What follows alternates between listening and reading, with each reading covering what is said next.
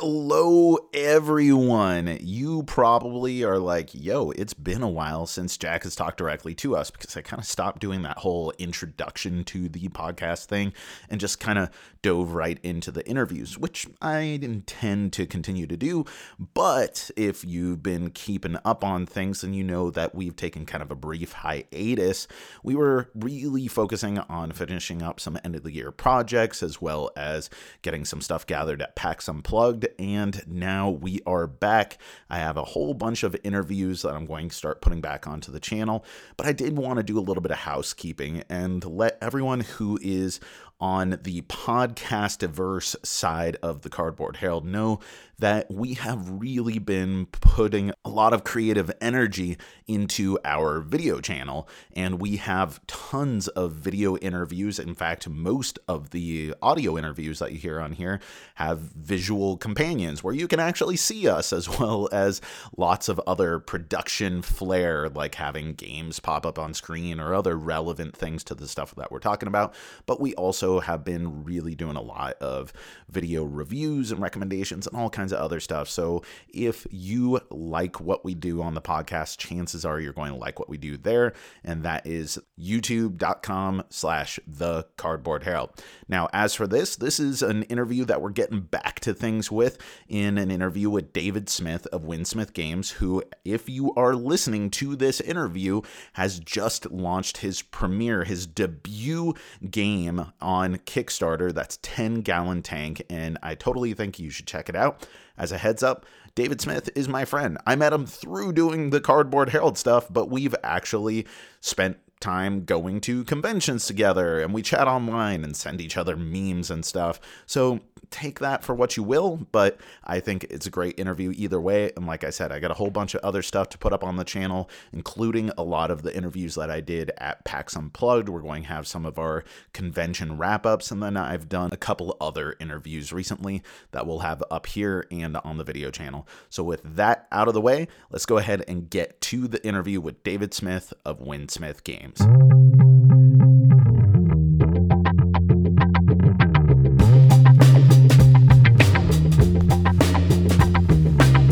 Hello and welcome back to another episode of the Cardboard Herald, my chance to talk with creative gamers and game creators. And here today I am joined by my friend, designer, co-owner of Winsmith Games.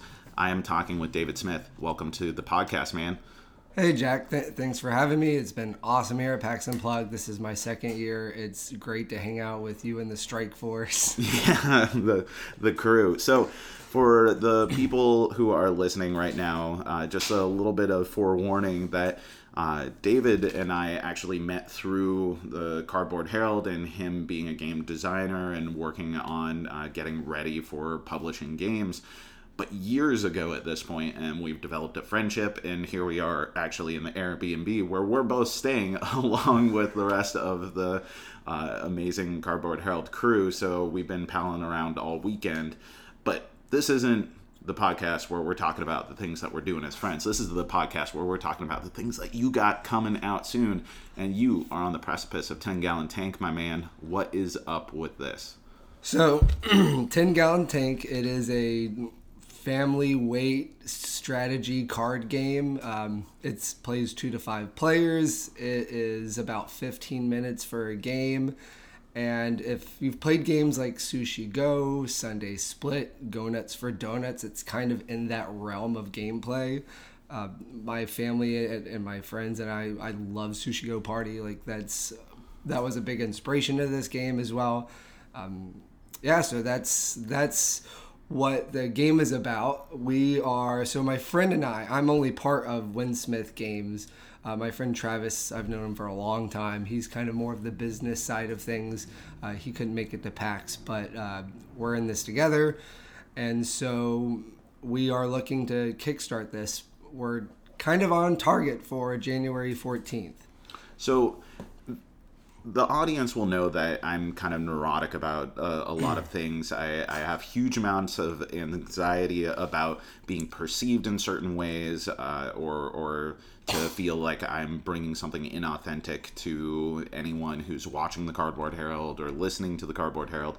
And so I thought a lot about this going in, us being friends, but also you as a designer and seeing this game come to life. And I really wanted to make sure that as I talk to the audience about this game and what this game is like and promoting you, that I'm not doing it as a favor to a friend. And so I wanted to check out the game itself first, which I did here at PAX.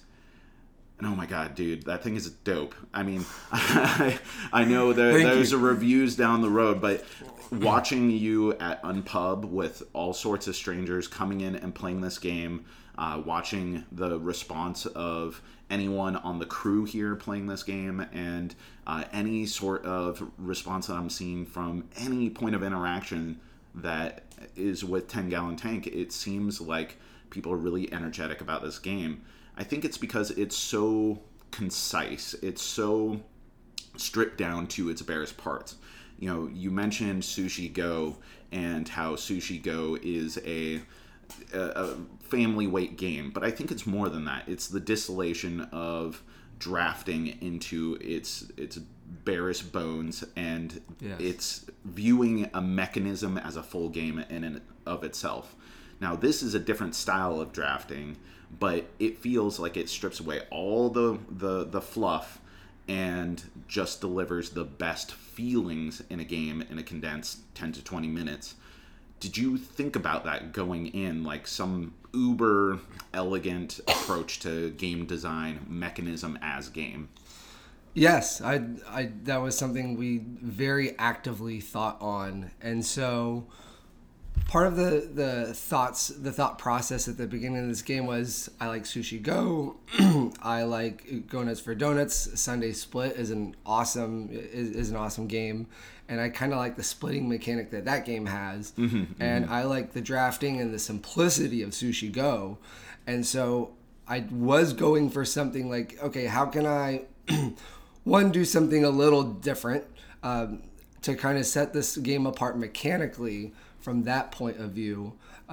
But I also wanted to add a little bit more to it in terms of what are the interesting decision points. As a designer, I generally will look at a game and try and strip it down to what are the decision points that I'm given as a player. And so I wanted to think of that in this game as well. And so I did add a little bit more to the decision points of the game. I don't know if that's something you want me to talk about now, going into what the game mechanically is a little bit about what sets it apart. We'll save that for the review. We'll put up a video on the channel. I want to make sure that while we have the time on the podcast here itself, that we also get to know a little bit more about you as a designer, as a gamer.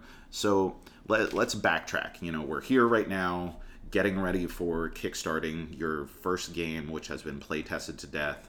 When was the first time where you considered yourself a gamer of any sort, whether it's family tabletop games with the monopolies and the risks as a kid, or whether it's video games? Like, what does gamer mean to you, and when did you become one? Oh, that's a great question. I've always been a gamer. I'm a middle brother. I've an older brother, a younger brother. We're all 4, 5, or 6 years apart. Yeah, I know what's up with that. Yep. But even as a little kid, I was designing games. I was taking games like Monopoly and, making new versions of it. Even I've done it on 8 and 11 by sheets of paper and called it Fired Man the Game, and they're stupid little roll and move games like Monopoly with, like, if you land here, go back 3 spaces. If you land here, something else happens. You shoot a fireball at your opponent and they go back 3 spaces. And you subjected your siblings to these games? Absolutely. Okay. Absolutely. Yeah. We played them a lot. One of my favorites, though, honestly, is we would take all of our, like, superhero action figures or any kind of action figures from, like, Spider-Man, Daredevil. We were huge into Marvel comics and stuff. I'm sure you're familiar with Marvel. Oh, I think I've heard of it. I'll have to check it out sometime. Yeah. So we would take our action figures and we would draft them and do along our whole bedroom or our whole living room a war. And so you had each side had half of the room that you started in, and there was generally an objective that we preset at the beginning of the game, but even before the draft. It might be go to the other side and collect their flag and bring it back to your base, like a capture the flag. But every action hero figure would have its own one unique ability, and they all could move like 1 foot on their turn. But we would take all our action figures. It could be 20, it could be 30, it could be 40. Draft them, take turns picking, and then it would be a 5 or 6 hour game of just set up our action heroes and play a game. Isn't that so interesting? I think that's a natural thing for a lot of kids to do, to create these rule systems for their action figures, even before they really understand that they're making rule systems. And I saw a video, or maybe it was actually a podcast, This American Life, that's what it was, where they were talking about how children view their world through rule systems because that's what's applied to them so often. Here's the rule of this, here's the rule of that. And so their points of interaction with other kids are often discussing the rules of what they're going to do ad infinitum, to the point where the rule discussion is longer than the actual activity itself. And I totally know where you're coming from in applying these rules to action figures. I remember the first time where I went to a friend's house and he was like, hey, I'm going to take this X-Men action figure. Here I have Wolverine, I have the Brood, and I've created this game where you have to escape from them. And he just had 8.5 by 11 sheets of paper laid out on the floor with a rudimentary map drawn. And that seems to be a real common theme for a lot of the people who are designing board games. Now, I've got to ask you, do you have a favorite action figure from being a kid? Oh, man. I think my favorite action figure when I was a kid was the Aliens action figures. Oh. Specifically, there's a line of toys, and it seems wild now to think that all these rated R movies had action figures that had, RoboCop and Alien, and even like Nightmare on Elm Street and Friday the 13th. And of course I was watching those movies, but I probably shouldn't have been around 8 years old. But there was a queen alien that you squeezed the back of her head and the jaw would go forward and out, and it was just huge and towered over all the other action figures. I think you could also rotate her and then let go, and she would spring back into place, so the tail would whip. And He-Man was getting whipped, all G.I. Joes, like everything was just like, and then that jaw just jetting out. How about you? Man, my favorite, I'll never forget, we had a Batman action figure, and it had a grappling hook. Yeah. And the little grappling hook had a tiny little button that would rewind it. And you aim it, you press a button, it'd shoot, I don't know, maybe 1.5 feet or so. But that was my first or second pick in our draft, hero drafts. And I would use it to climb over couches and stuff that the character normally wouldn't be able to, and he was kind of my reconnaissance the character. Do you remember all those Batman toys? It was particularly with the Batman line, but I think other toys did this, where they would just reissue toy after toy after toy, but this is the Dark Knight armor, this is the ice armor, this is the space action armor. Yes. And I felt like Batman never wore that in the comic books. What's going on here? But it did make a pretty cool toy, and you could swap around the accessories and everything, so I have a fondness for that. We did those too, and every armor set that you chose to put on was a different power that Batman got. I think that may come from us playing early JRPGs or something, where we were like, we must change the equipment over here, but it has to be allocated equipment. You can only have one thing in a hand, you can only have one armor. Yeah. Oh, man. Yeah. So let's talk about tabletop games in a more modern sense. When did you come into the hobby as we know it today? I'll probably get a lot of grief for this, but the first board game I played that wasn't mass market, I think was Quelf. Okay. Have you ever played Quelf? I have not played Quelf. It is a roll and move game, and it is a party game. But it's really silly, really goofy. There are different colored spaces, kind of like Candyland, that when you roll on it, you had to do something to either advance or depending on which category, you might move back if you failed to do it. Some of them were rules that would apply to you that for the rest of the game, if someone caught you not following it, they could call you on it and you go back. Or there was a global rule. Sometimes you might get a global rule that applies to everyone. And if someone's not caught doing it, they go back. It was silly, goofy. It doesn't really meet to today's like standards of true gameplay. And even kind of as a party game, it's not the best. But it was the first game I played that wasn't Risk, which is great. Monopoly, Scrabble, the mass market games. And that actually kind of brought me into the hobby.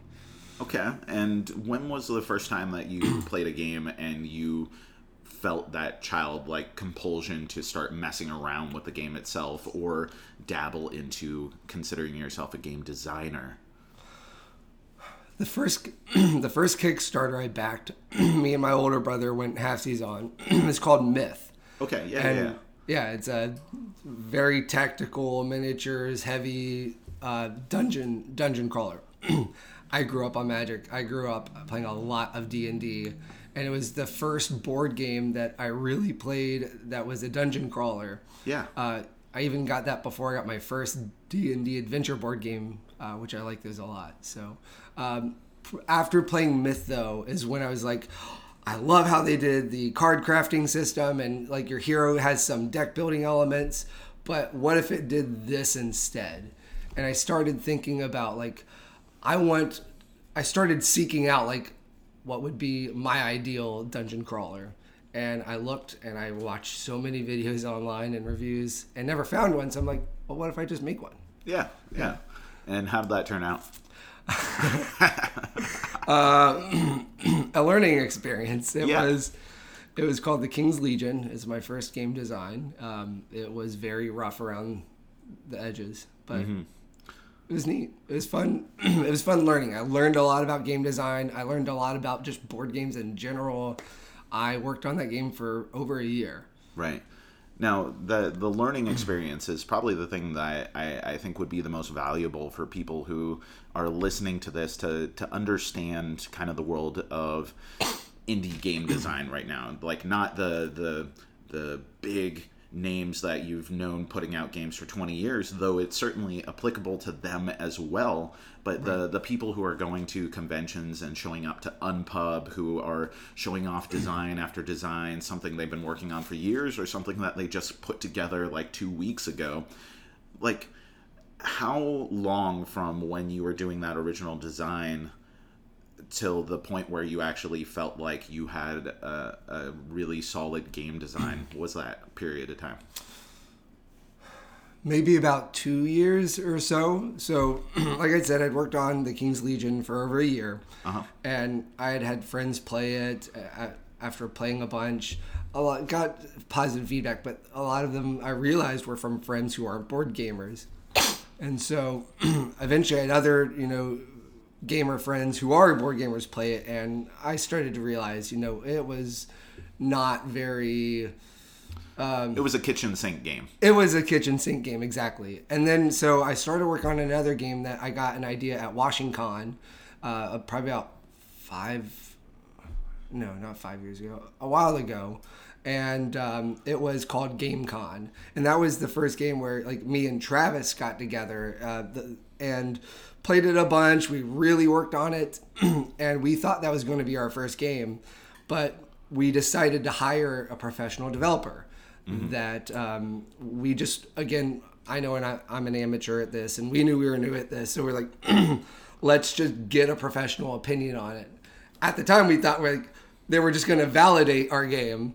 But right. They really turned it around and be like, well, no, he was very critical and gave us a lot of feedback. But that was the most valuable thing we could have done because we thought that game was ready.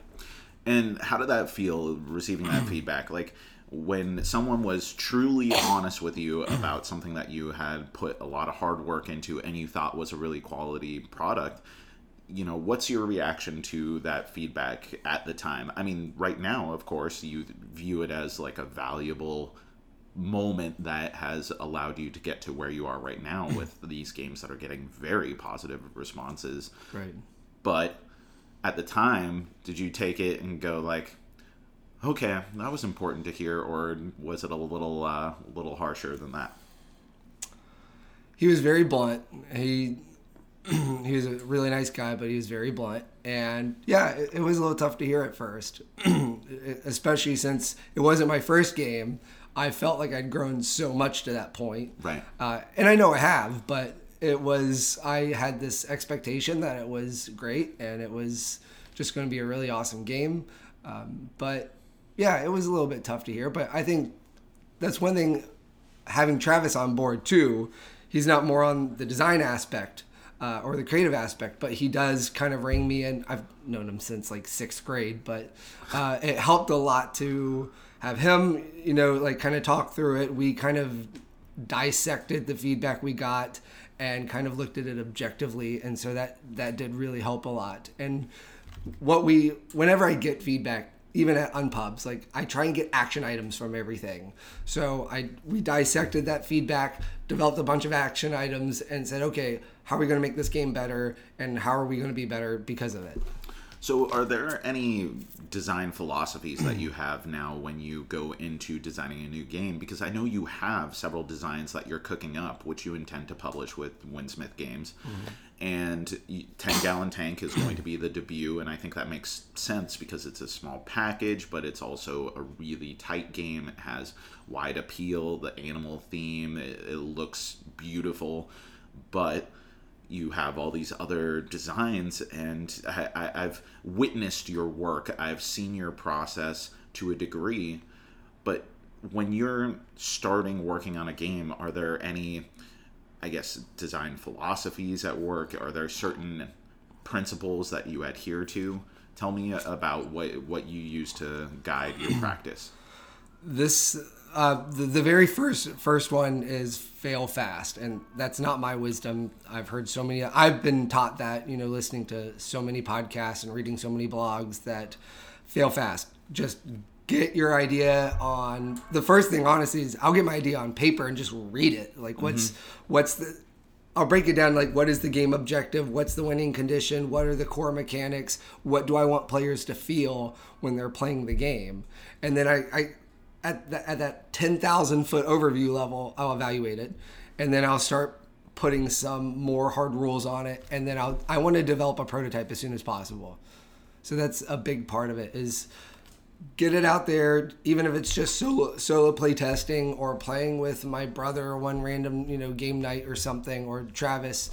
It will be this fail fast, get it to the table, see what works, what doesn't work, and that's where you'll quickly find things that don't work well at all, and you'll realize that idea in your head isn't as good as it is, but you'll find the things that did work well, and you might take the game in another direction or just focus on those elements. So I know that you are a musician, you're a drummer, you started playing music around the 6th grade, so around the time that you were meeting Travis. And did you ever play in bands growing up? Did you write songs or anything like that?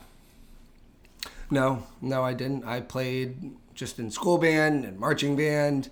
I had a drum set in my room at home, which was conveniently situated right next to the wall of my parents' bedroom. So got a lot of grief from that. And yeah. I had very strict timelines that I could even play in practice. But I never joined a band. No, that wasn't something. The marching band I went to actually had a very competitive battery. And so the drummers there were really good. I was never first or second or third tier in our drum line, so they were really good. The audience knows I'm going to work that kind of stuff in any time that I can, but I think it's actually applicable here, because whether you're talking about a creative process in writing music or it's stand-up comedy, I think the advice of fail fast is something that's relevant to anything that you're presenting to an audience. If you're doing something just for you, take as much time as you want, know, but if you're putting it out there for the world to enjoy, that is, some sort of artistic endeavor. And we can argue later about whether board games are art or, what constitutes art, any of that kind of stuff. But as far as I'm concerned, anything that is trying to say something or communicate something from a creator to an audience, is in that realm of art. And I remember when I was in my earliest, worst bands, you still had to write a song and finish that song. You couldn't just start songs and never finish them. You had to finish a song so that way you could objectively look at it and say, like, is this a success or is it not a success? Because that will let you develop the skills for writing complete, better songs. If you start out just writing songs and going, this doesn't even work, or I'm not going to finish this one, I'm going to move on to the next thing, you never develop that kind of discipline, and you also don't have anything to show to an audience to get the direct feedback. Like, you don't really have it within yourself to be objective about your own creative work. And so you need something to present. And that's what I think is so key about Unpub, and has been really fascinating for me going to PAX Unplugged for the last couple of years, is because PAX is very supportive of Unpub. There's a huge design community here. Why don't you explain to the audience a little bit about, like, what is the Unpub experience and what that affords game designers and what it feels like to be someone who is new to Unpub as you once were? That's a great question. I know we talked on it a little bit yesterday. What I like about Unpub is they just give you a platform. They give you a platform to put your designs on the table, and people come in and play them, and they give you feedback. And it's just a platform to learn and grow as a designer, to develop your games, to get people who are better, more objective than friends and family, or even other local game designer meetup. From meetups that there's one in DC I go to a bunch, but this is just more objective feedback. And so they also you can have a game that you just designed that morning on index cards. I've seen that. So, or it could be like 10 Gallon Tank. We have a finished, pre-production copy that's, it's done other than minor little tweaks on like a box graphic or something. So there's the whole gamut and range of where a game is in development there. And generally people give you really good feedback. So that's the platform of Unpub. Is you go, it's generally a very cheap cost, and you get a table to throw your designs on, and they get a lot of traffic as well. So my very first concern generally has been like, oh man, am I going to spend 6 hours in this room and only get like 2 playtests? Yesterday, I had people almost always waiting to play. So that's really nice. And that's the platform they provide. And that's how, as a designer, I get critical feedback on games there.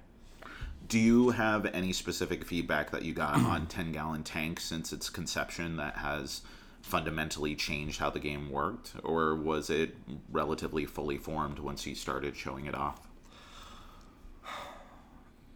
So at PAX or Unpub Prime this year was the first time that I really took it for any kind of public playtesting. Mm-hmm. It had gone through a lot of playtesting at home with friends and family, but that was in March, and I got a lot of critical feedback there.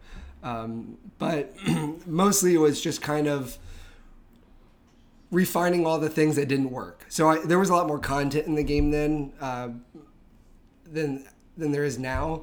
And so I had a lot more public goals, and some of them were just kind of finicky.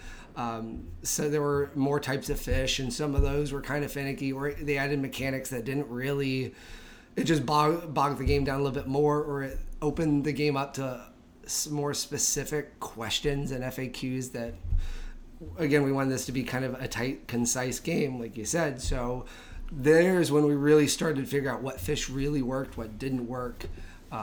That was kind of the first point where we got a lot of really good feedback. And what about from here? So you are going to kickstart this game, and unless you're going to be charging people $800 per copy, I have a pretty good feeling that this is going to be something that there's an audience for who are interested in this game. If not the theme alone, the actual mechanics. Like, it really feels like kind of a brilliant thing as a game player, someone who takes time to think about what this is in front of me, what's the concept going on, what does this do for game design overall, it feels like something that is so simple that it's shocking that it hasn't been done before, and I haven't seen anything quite like it. But you're going to do this Kickstarter. Hopefully you fund. What about other projects? Like, where do you see Winsmith Games going from here? Well, we have a lot of other games in the pipeline. I think I have 17 or 18 games designed. Most of them have been shelved, but I probably have like 6 or 7 that are, quote unquote, in development, and they're along some stage. And I've been working on them in some capacity over the last 6 or 7 months. Mm-hmm. Some of those are really close to being done, or they've gone through a lot of development and we feel they're pretty much ready. We kind of have our next 2 games lined up already. So what does it mean to you that a game is done? Like, at what point do you say, I've cooked this enough, I don't want to overwork it? So another game we have is called, why am I blanking on the name right now? It is a puzzly tile laying game, and man, why am I blanking on it? So that game has gone through a lot of playtesting, and it's done in the sense that we've gone to multiple playtesting events. We've gotten feedback from a lot of people, and the amount of feedback that we get is just kind of diminishing, law of diminishing return almost, that no one's saying, we're not finding anything to change or revise. So it's done in the sense that not a lot more of that game is going to change.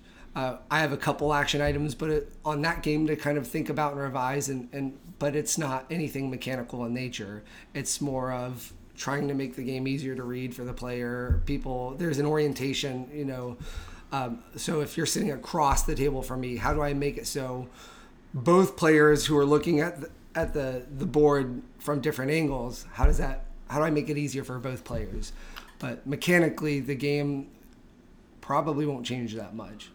Something I've never asked a designer about, which I think it would be a good way of kind of wrapping up this conversation, because you have talked about how you got into game design, and then you have all these other designs.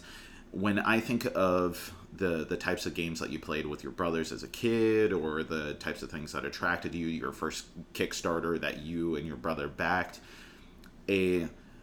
I Split You Choose drafting game about fish that takes place over 15 minutes doesn't sound like the original vision of what the type of game player you want it to be. And I know that's contrary to your preference in games now, because I played lots of games with you and you love those fast, family-friendly games.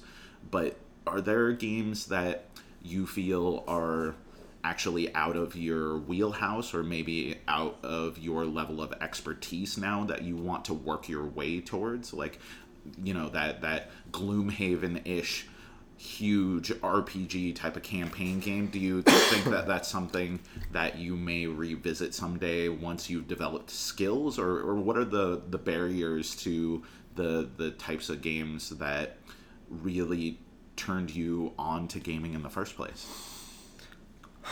So yes, dungeon crawlers were kind of my jam, when I started getting the games, because it just, the nostalgia of like playing D&D, but on a board, and they were just more accessible from that sense. I would really love to get back into that eventually. The barriers I have for those types of games are just, they're bigger games, and I know that I'm less experienced in game design.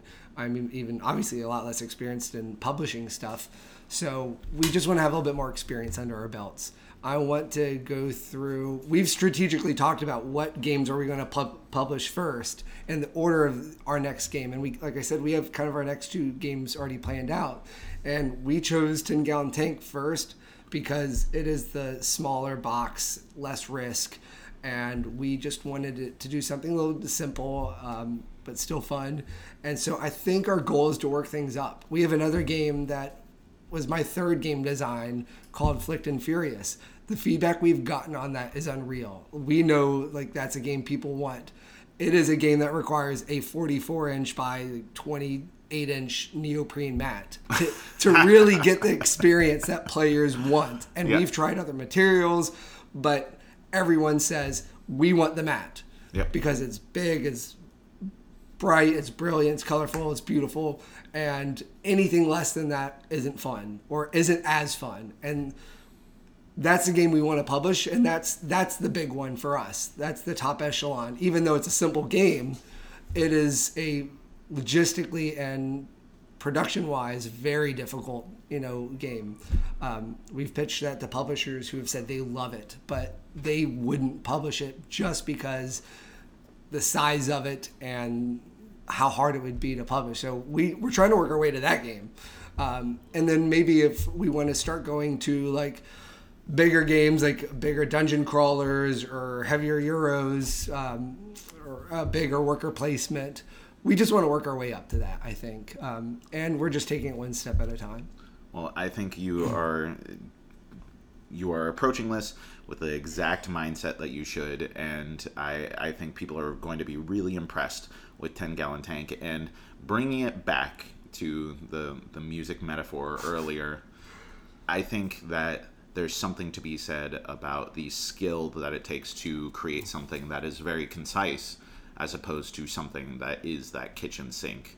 And even though you're saying that you're an inexperienced designer and you want to work your way up, the development that I can tell has already happened to get you from making that kitchen sink game into something so restrained and elegant as where you're at right now shows that you really know what you're doing. And so I can't wait to see where you're going, not just as a designer, but as my friend. So I appreciate you coming on to the show, David. Awesome. Thanks, Jack. I really...